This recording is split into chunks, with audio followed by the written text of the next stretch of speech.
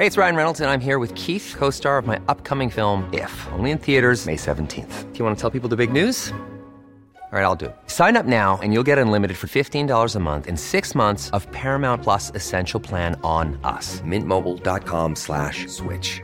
Upfront payment of $45 equivalent to $15 per month. Unlimited over 40 gigabytes per month. Face lower speeds. Videos at 480p. Active Mint customers by 531.24 get 6 months of Paramount Plus Essential Plan. Auto renews after 6 months. Offer ends May 31st, 2024. Separate Paramount Plus registration required. Terms and conditions apply if rated PG.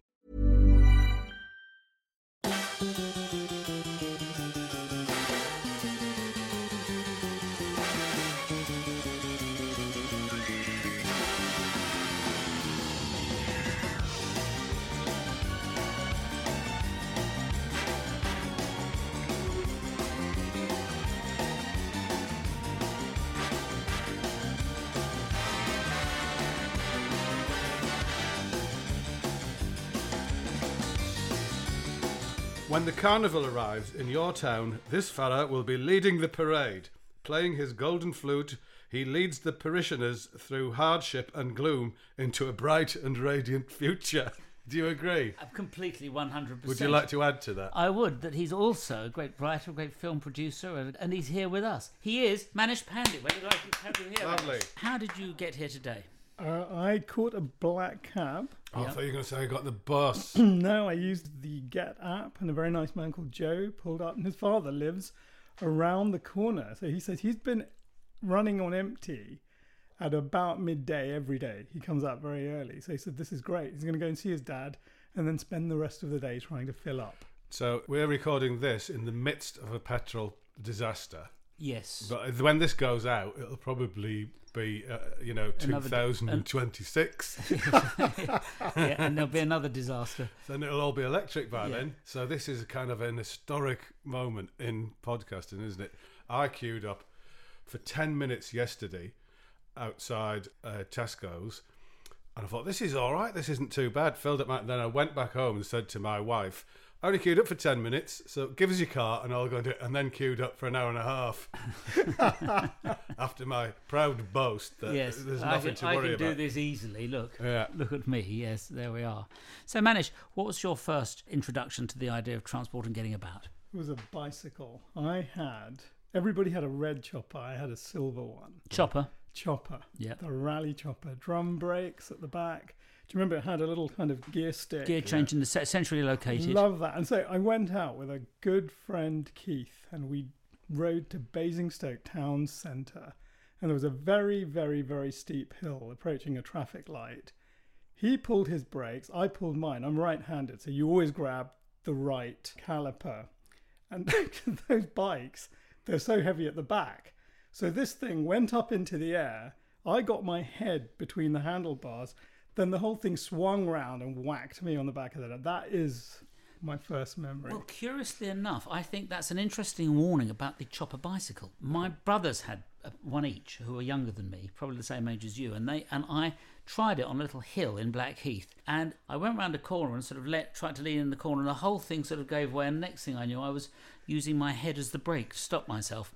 So yes, I don't think that, but that didn't put you off. I don't think choppers are good, but that hadn't put you off though, man. Well, I love that bike, but it's really, really back heavy, and if you pull that front brake, you've had it. Well, where I grew up, there seemed to be a lot of welding going on, and so the kids would get bikes and either get their fathers or do it themselves. So there was a lot of makeshift stuff going on around that. My dad made a bike for me out of bits and pieces. A really nice Carlton racing bike. Well, I mean, down in the south of England, Manish and I we just had shop bikes, you know. Yeah, I know. Yeah. Halfords. But when did your interest in motoring begin? I wanted to be a fighter pilot. All I ever wanted to do. I mean, literally, from when I could look up into the air, I wanted to be a fighter pilot. And I found the only sport that kind of made me think about fighter planes was Formula One. Because they are just fighters with upside down wings. They don't quite shoot at each other, but if you're a Senna fan, it's kind of like the next best thing. I can tell you actually, the first Formula One car I really remember sort of staring at was the 1979 Ferrari 312 T4 driven by Gilles Villeneuve. And I just gawped at it on TV. I just couldn't stop looking at it. It's just the most, in some ways, the most eccentric Formula One car of its time, and it was just so beautiful. That was it. I was hooked. I mean, you went on to write the screenplay for the film about Senna, of course. But before that, I mean, you must have had... Did you sort of go around and look at sort of cars parked on the street? Oh, I'd like one of those. Oh, that's like a nice bit of a Ford Anglia there. Did you have moments like that where you thought, this is the thing that gets me into cars? Absolutely obsessed with them. And my parents were divorced when I was 8. And my father introduced me to the lady who would be my first stepmother. There were 2 others that followed. But the original stepmother, she was a lovely paediatrician, actually. And she loved cars. And to break the ice with me, she took me to the Earl's Court Motor Fair in 1976. And I was wandering around with my sister and her, and I saw the first road car that I absolutely fell in love with. I'm in love with it today. And it was a Lamborghini Countach LP400, and it was beige. And there was a blue Espada to its right, and I remember this, there was an orange Urraco to its left, but I just couldn't stop looking at this car. And I think I spent the next decade building every single kind of kit. When I was a kid, I built, I think, about 144 Airfix models. I think that was the count. Me too. Go on, what, you first? I really like the Second World War play, you know, like Luftwaffe ones. But then I really got into British jets, like Venoms and Vampires and Lightnings, and the Lightning was my favourite. I was obsessed with Lightnings. And in fact, there's a really cool little series of books by ex-fighter pilots. And I, read the Lightning one, I think about a year ago. And it's just hilarious because they're single-seaters. But our strategy was so rubbish. He said, what we were supposed to do is scramble, get up to sort of 50,000 square feet, knock out this Russian jet, quickly land, quickly refuel, put 2 more missiles on it, and do that again. They were supposed to be doing that sort of 20 hours a day because we didn't actually have that many of them.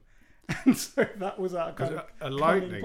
Lightning Was basically 2 huge jet engines, and it would take off and go straight up, which I thought was fantastic. It was like a rocket. Totally agree. Had I been 30 years older, my eyesight didn't go when I was doing my A-levels. That's what you would have been doing. But MGB GT or a Jaguar E-Type, basically squadron leader Pandy of whatever squadron, flying Lightnings. An interesting choice of career, being a fighter pilot. Was there a role model that you'd seen that you thought, well, I want to be like this person who's the fighter pilot or something like that? No, I don't think so. I just literally loved the way they looked. That was what it was. And actually, I spent the first 4.5 years of my life in India. There were, I think even in my lifetime, 2 Indo-Pakistan wars.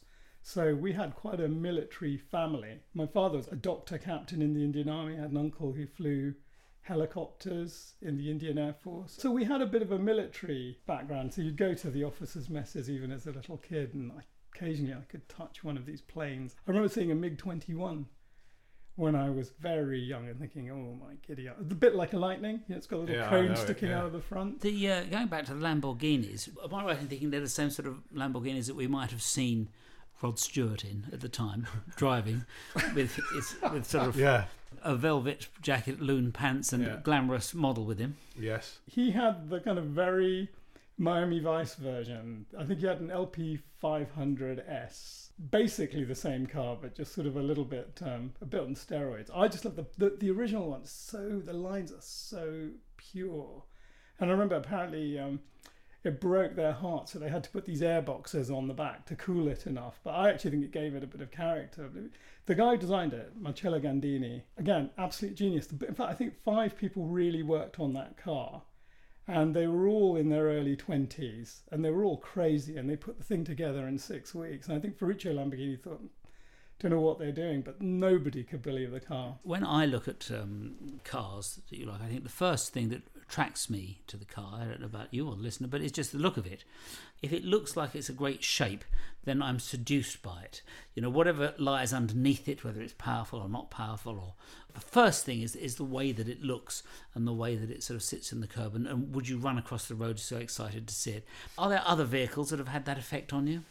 Yeah, definitely. I think at the exact opposite end of the spectrum, probably a Citroen 2CV. I just think it's just such an extraordinary car. And my very best friend Max, we were at sixth form college together. He used to pick me up in his 2CV every morning. It just looked fantastic. He had that sort of roll-up roof, so it's basically a convertible with a sort of, roll-up roof. And I remember, I think it's got sort of 2 horsepower or something, or maybe even only 1, and a gear stick that sticks out of the... But it just looked great. Such an eccentric car. What's the fastest you've ever driven? Have you been on a track? I have. Actually, I have a better answer. The fastest I've ever been driven is by Felipe Massa in a 2-seat Formula One car in Abu Dhabi. And it was the end of 2012. They had a track day and I'd gone for the race. And a friend of mine out there said, I've got a little present for you. You're going to this evening.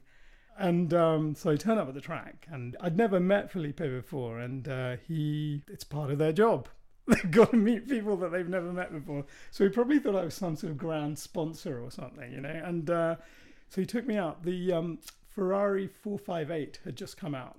So he said, we will go for a drive in this. So we went round the track in this. And I've been on track days before and it's slow motion to these guys. So he looked at me because I wasn't terrified and he was trying to drift it. Difficult to do in that car. And he gave me this little enigmatic smile at the end of the lap. He said, I think you will find the Formula One car a little faster. Now, I was supposed to have been driven by either Martin Brundle or Karun Chandok. And a man came up to me and said, sir, do you mind if you go last today? And there were about 20 people. I said, I don't even know what I'm doing here. Quite happy to go last. So I had my medical and I noticed the Ferrari team chief, who now runs Formula One, leaving. And the reason I was going last was that Felipe had decided that there were 2 people he personally wanted to drive, but he wasn't insured. So he waited till the team boss went. And I got into this car and it was the most incredible thing. So he's sitting in front of you and you have your legs on either side of him. It's just an extended cockpit. And the roll bar is just where your face is. And what they say to you when you get in is, whatever you do, don't look to the side of the roll bar and definitely don't do it under braking. So the first thing I did when we shoot off is look out at the end of the first straight. He hit his brakes. I hit this roll bar. I mean, they decelerate. Even a detuned 2-seat Formula One car decelerates from 170 miles an hour to 60 miles an hour in about 100 yards. And it was like literally having a cannonball in your back being shot downwards. But I mean, he did 3 laps like this. So he was doing about 170? Just at the end of the straight, it was just about 170 miles an hour. But it's the acceleration, the deceleration that's amazing. And the cornering, I mean, just don't believe how late they brake. And this thing's going at 20 seconds a lap slower than a Formula One car would be doing. And there's nothing on the road like this. And I have to say, to this day, that was the most absolutely exhilarating experience of my life in a car. It was just, and we became really good mates after that. You see, there's the G-force. Now, you and I would be probably slightly more concerned with the colour of the leather interior that we were being gently pushed into when we accelerated just to go down to the sweet shop sort of thing. But of course, I mean, while we're still talking about motor racing, you wrote the film about Senna. And what was it that attracted you to Senna's story and to his personality? I remember Murray Walker talking about him. And most people sort of went, oh, he's this mega genius, Monaco 84, drove in the rain. That's the day they knew. And I saw him at the end of that season. And Murray Walker did a little roundup of kind of all the drivers and what they would be doing next year. And I saw Senna in his Lotus gear looking at the Lotus he would drive for 1985. And the way he was looking at it, I just remember it to this day. It was not how a normal person looks at anything. He was looking through it. And Murray Walker said in the commentary was, if there's anyone who can win a world championship in their first year in a competitive car, you're looking at him. I just remember him saying that with the BBC.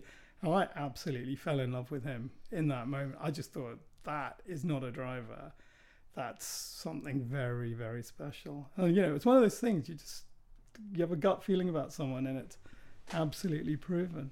Working Title wanted to make a film about him, and the original idea was to do the story of his death. It would have been quite a powerful film, the last 3 days of his life.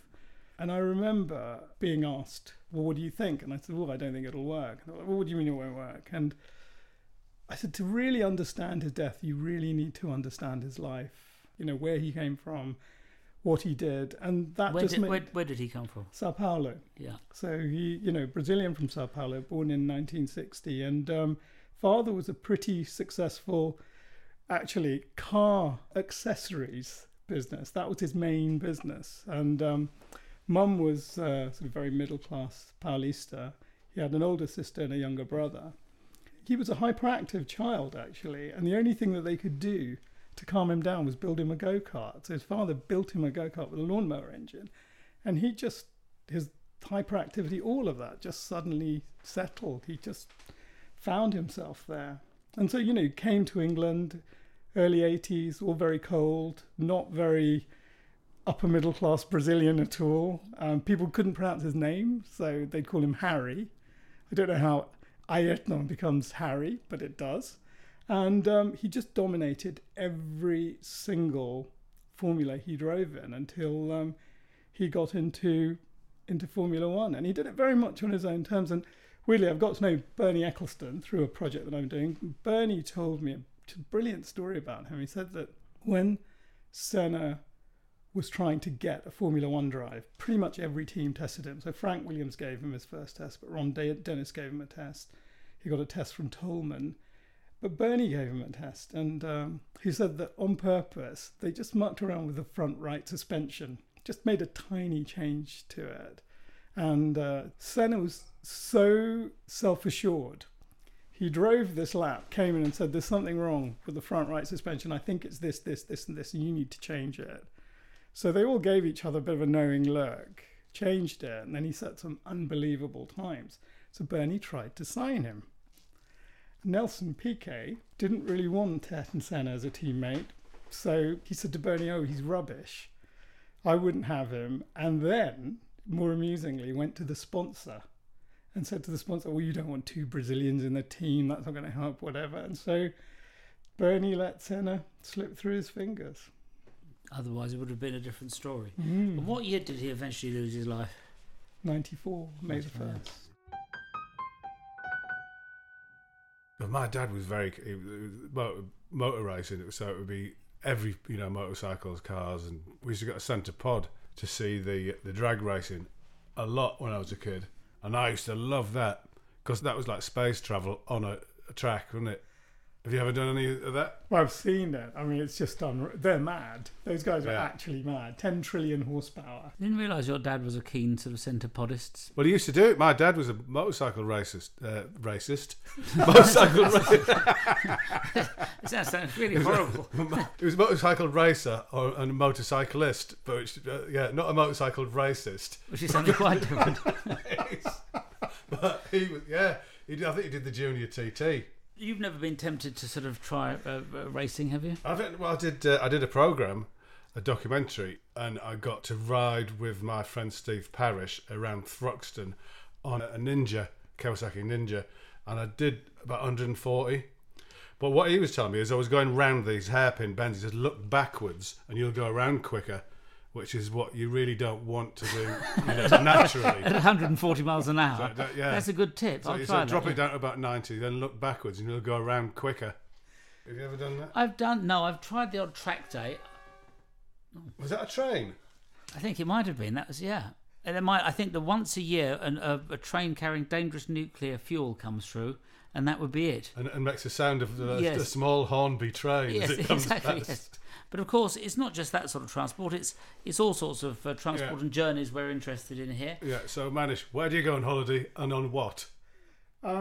My wife's parents have retired to the Caribbean. So the island of Tobago. They have an old home there. So that tends to be the only time my son can see his grandparents. So every Christmas and Easter, we used to get onto those fantastic Virgin 747s with the bubble at the top. And they're not fuel efficient, so those have all been dumped. So it's either a Virgin A360s, I think they fly them, or tends to be now British Airways 777. usually the Series 200. And when you're there... I'll tell you what, you weren't expecting that, were you? Detailed type numbers of the aeroplane No, used. I was hoping for, like, So it's like travels want around to be a fighter pilot Tobago in on a Morris Minor or... I'll tell you what they do have. They have a proper long wheelbase Land Rover that's 45 years old that still works. It's white and it is just the coolest thing. So that's where you go on your holidays. Nice. Have you ever effed off anywhere without a by your leave? One of my favourite things to do. Effed off anywhere without a by leave. Oh God, I tend to be too neurotic about travelling. It's all planned. The Phileas Fogg of travel. That's me. Start about a year before I've got to travel and stress for the week. Well, it is very anxiety.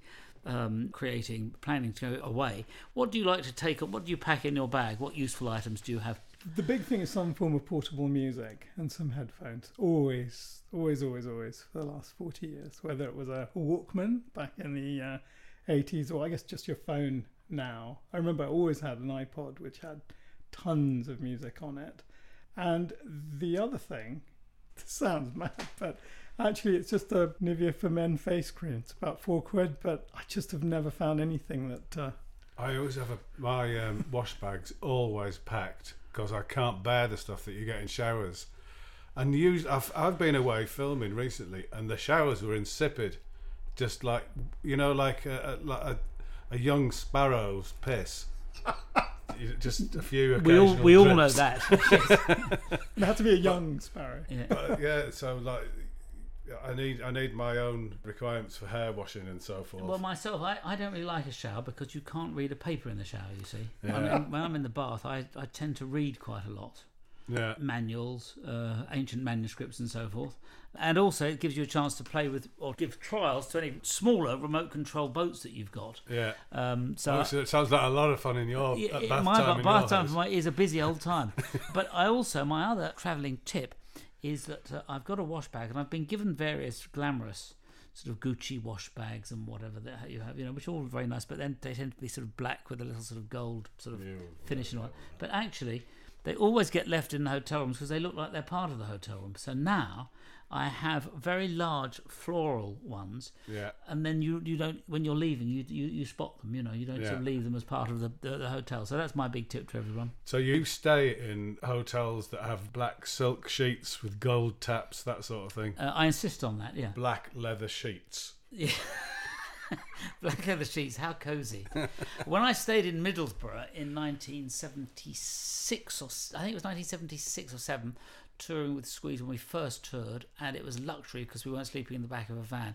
And I got to the room which I was sharing, and in the room, which really cheered me up, there was nylon sheets, and I noticed there was sort of a rubber sheet beneath the nylon sheets, and there was a list of what it cost to be sick if in the bed, to wet the bed, and I think the highest extra you had to pay was to shit in the bed. Yeah, so you had to pay extra. Yes, yeah, and I was thinking, what an excellent clientele. Who said, do you do a deal for the lot? I should have done. Damn, if only you'd have been there. Yeah, could have done. What a shame. There we are. What's the worst hotel you've ever stayed in, Manish? There was a place when a cousin of mine got married in India. The walls were crawling. It was just one of those. And it was supposed to be very, very nice. And I remember they had some kind of radio clock and I did see something underneath. I lifted up about 1,000 mini cockroaches underneath. I survived that one for 30 minutes. I stayed in one in Athens, which actually did have rats in the room. It had there was a bed, just a mattress, no bedding, rats, and there was one light bulb. It had a carrier bag around it for a lampshade. Which and I had to pay. I mean, I should have really stayed on the streets. It would have been cleaner and nicer. No carrier bag round the moon.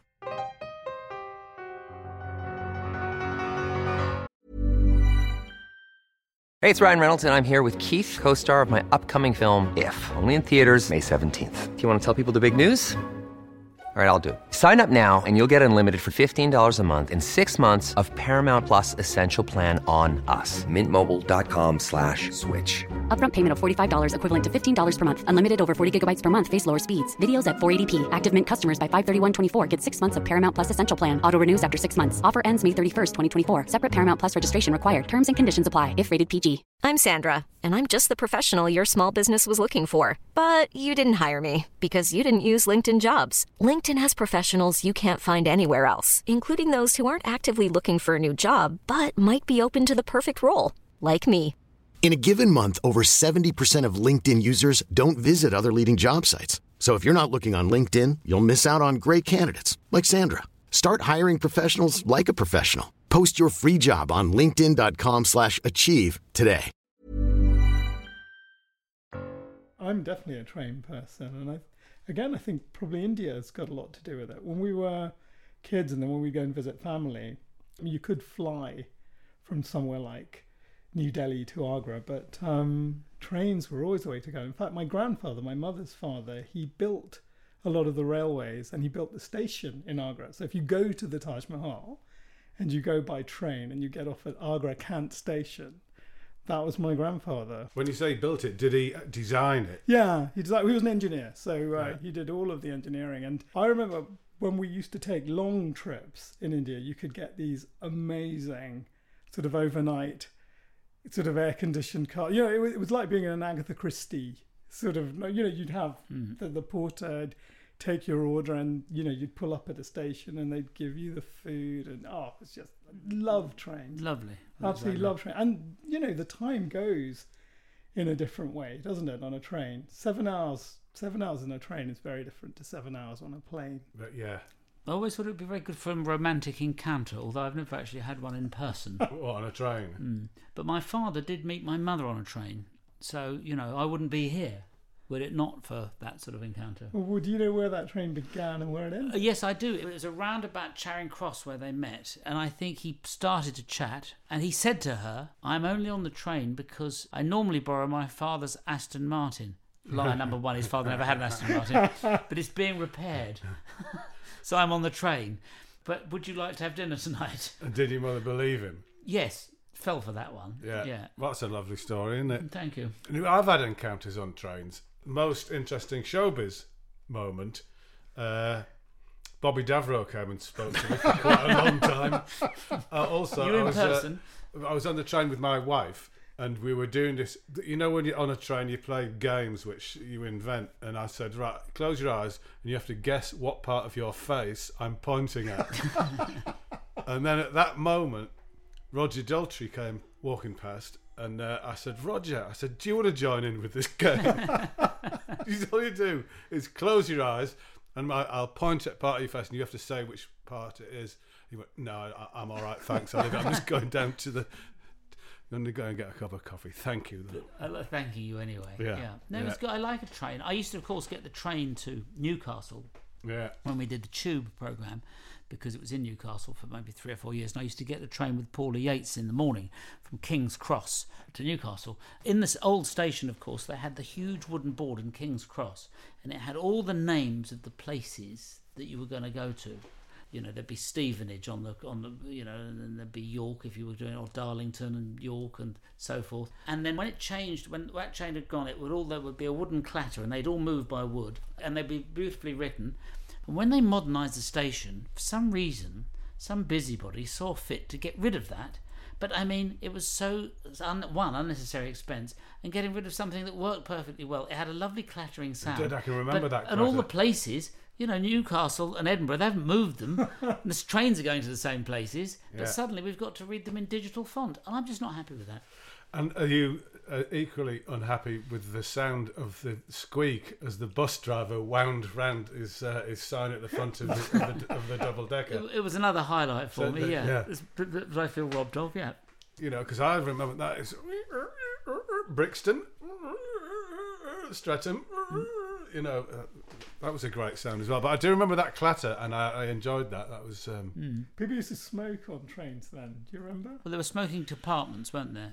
Smoking and no smoking compartments, I think. Yeah, but I mean, it was like a plane. On planes, row 1 and 2. At the back, you could smoke, couldn't you? You could smoke, but the problem was that I think in first class people used to smoke at the front, so it would drift at you if you were in the middle, from the front and from the back. I mean, the HEPA filters didn't work quite so well in those days. I don't think people. I don't remember ever being bothered by it because there was a smell of fag smoke everywhere now. Now it's unusual, but I mean, you went to the cinema and everyone had a faggot, and they were stubbing them out in those little dishes at the side of you. And it often masked, in the cinema particularly, it often masked other unwelcome aromas. Yes, well, that's for sure. But has anyone ever taken a very long coach ride? Because that is. I once did that. My mum and sister went from London to Glasgow, and I have nightmares about it to this day. It just was like being in Train Spotting.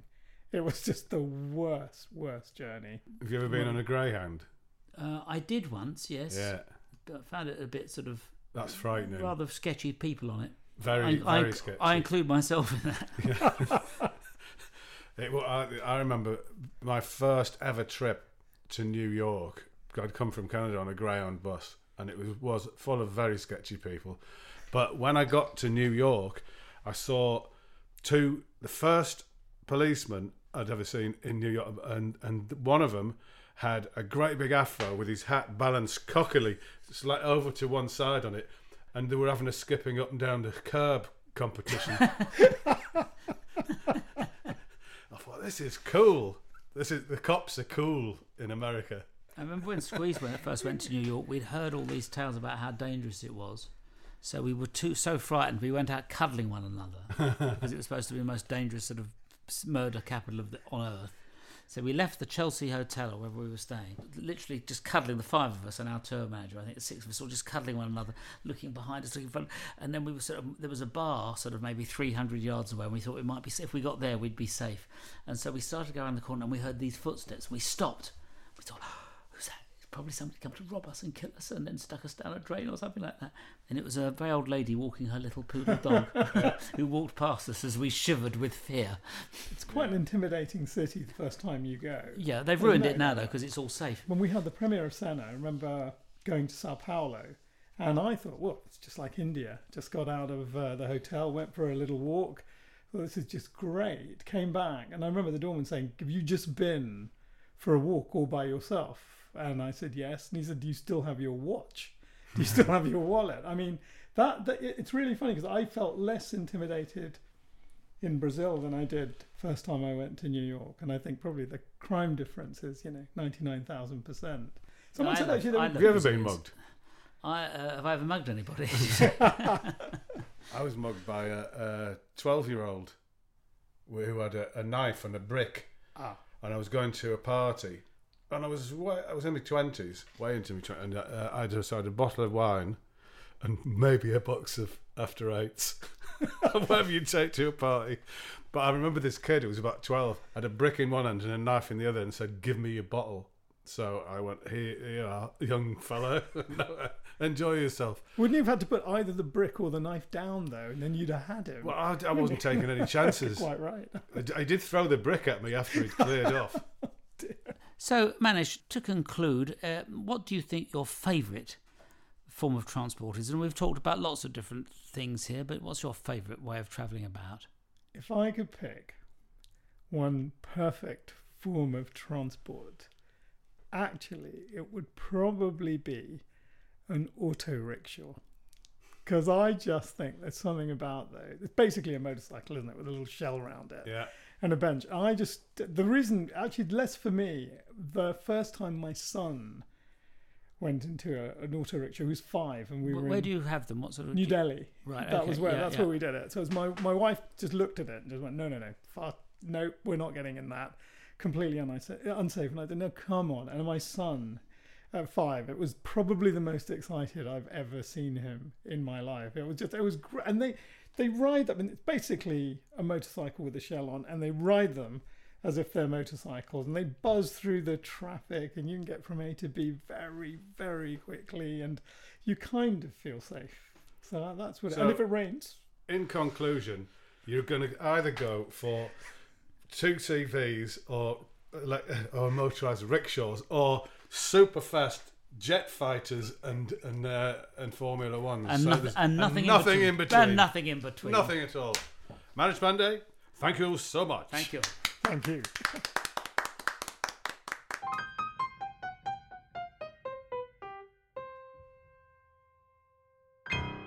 Well, there goes Manish.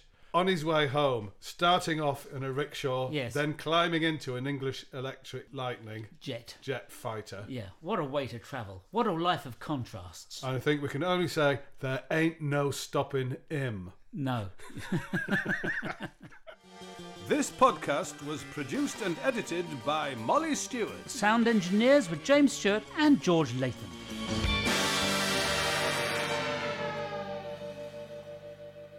I would have thought if I'd have joined the area, I wouldn't be a pilot or anything. I'd just be pumping the tyres up, wouldn't it? On the Yeah.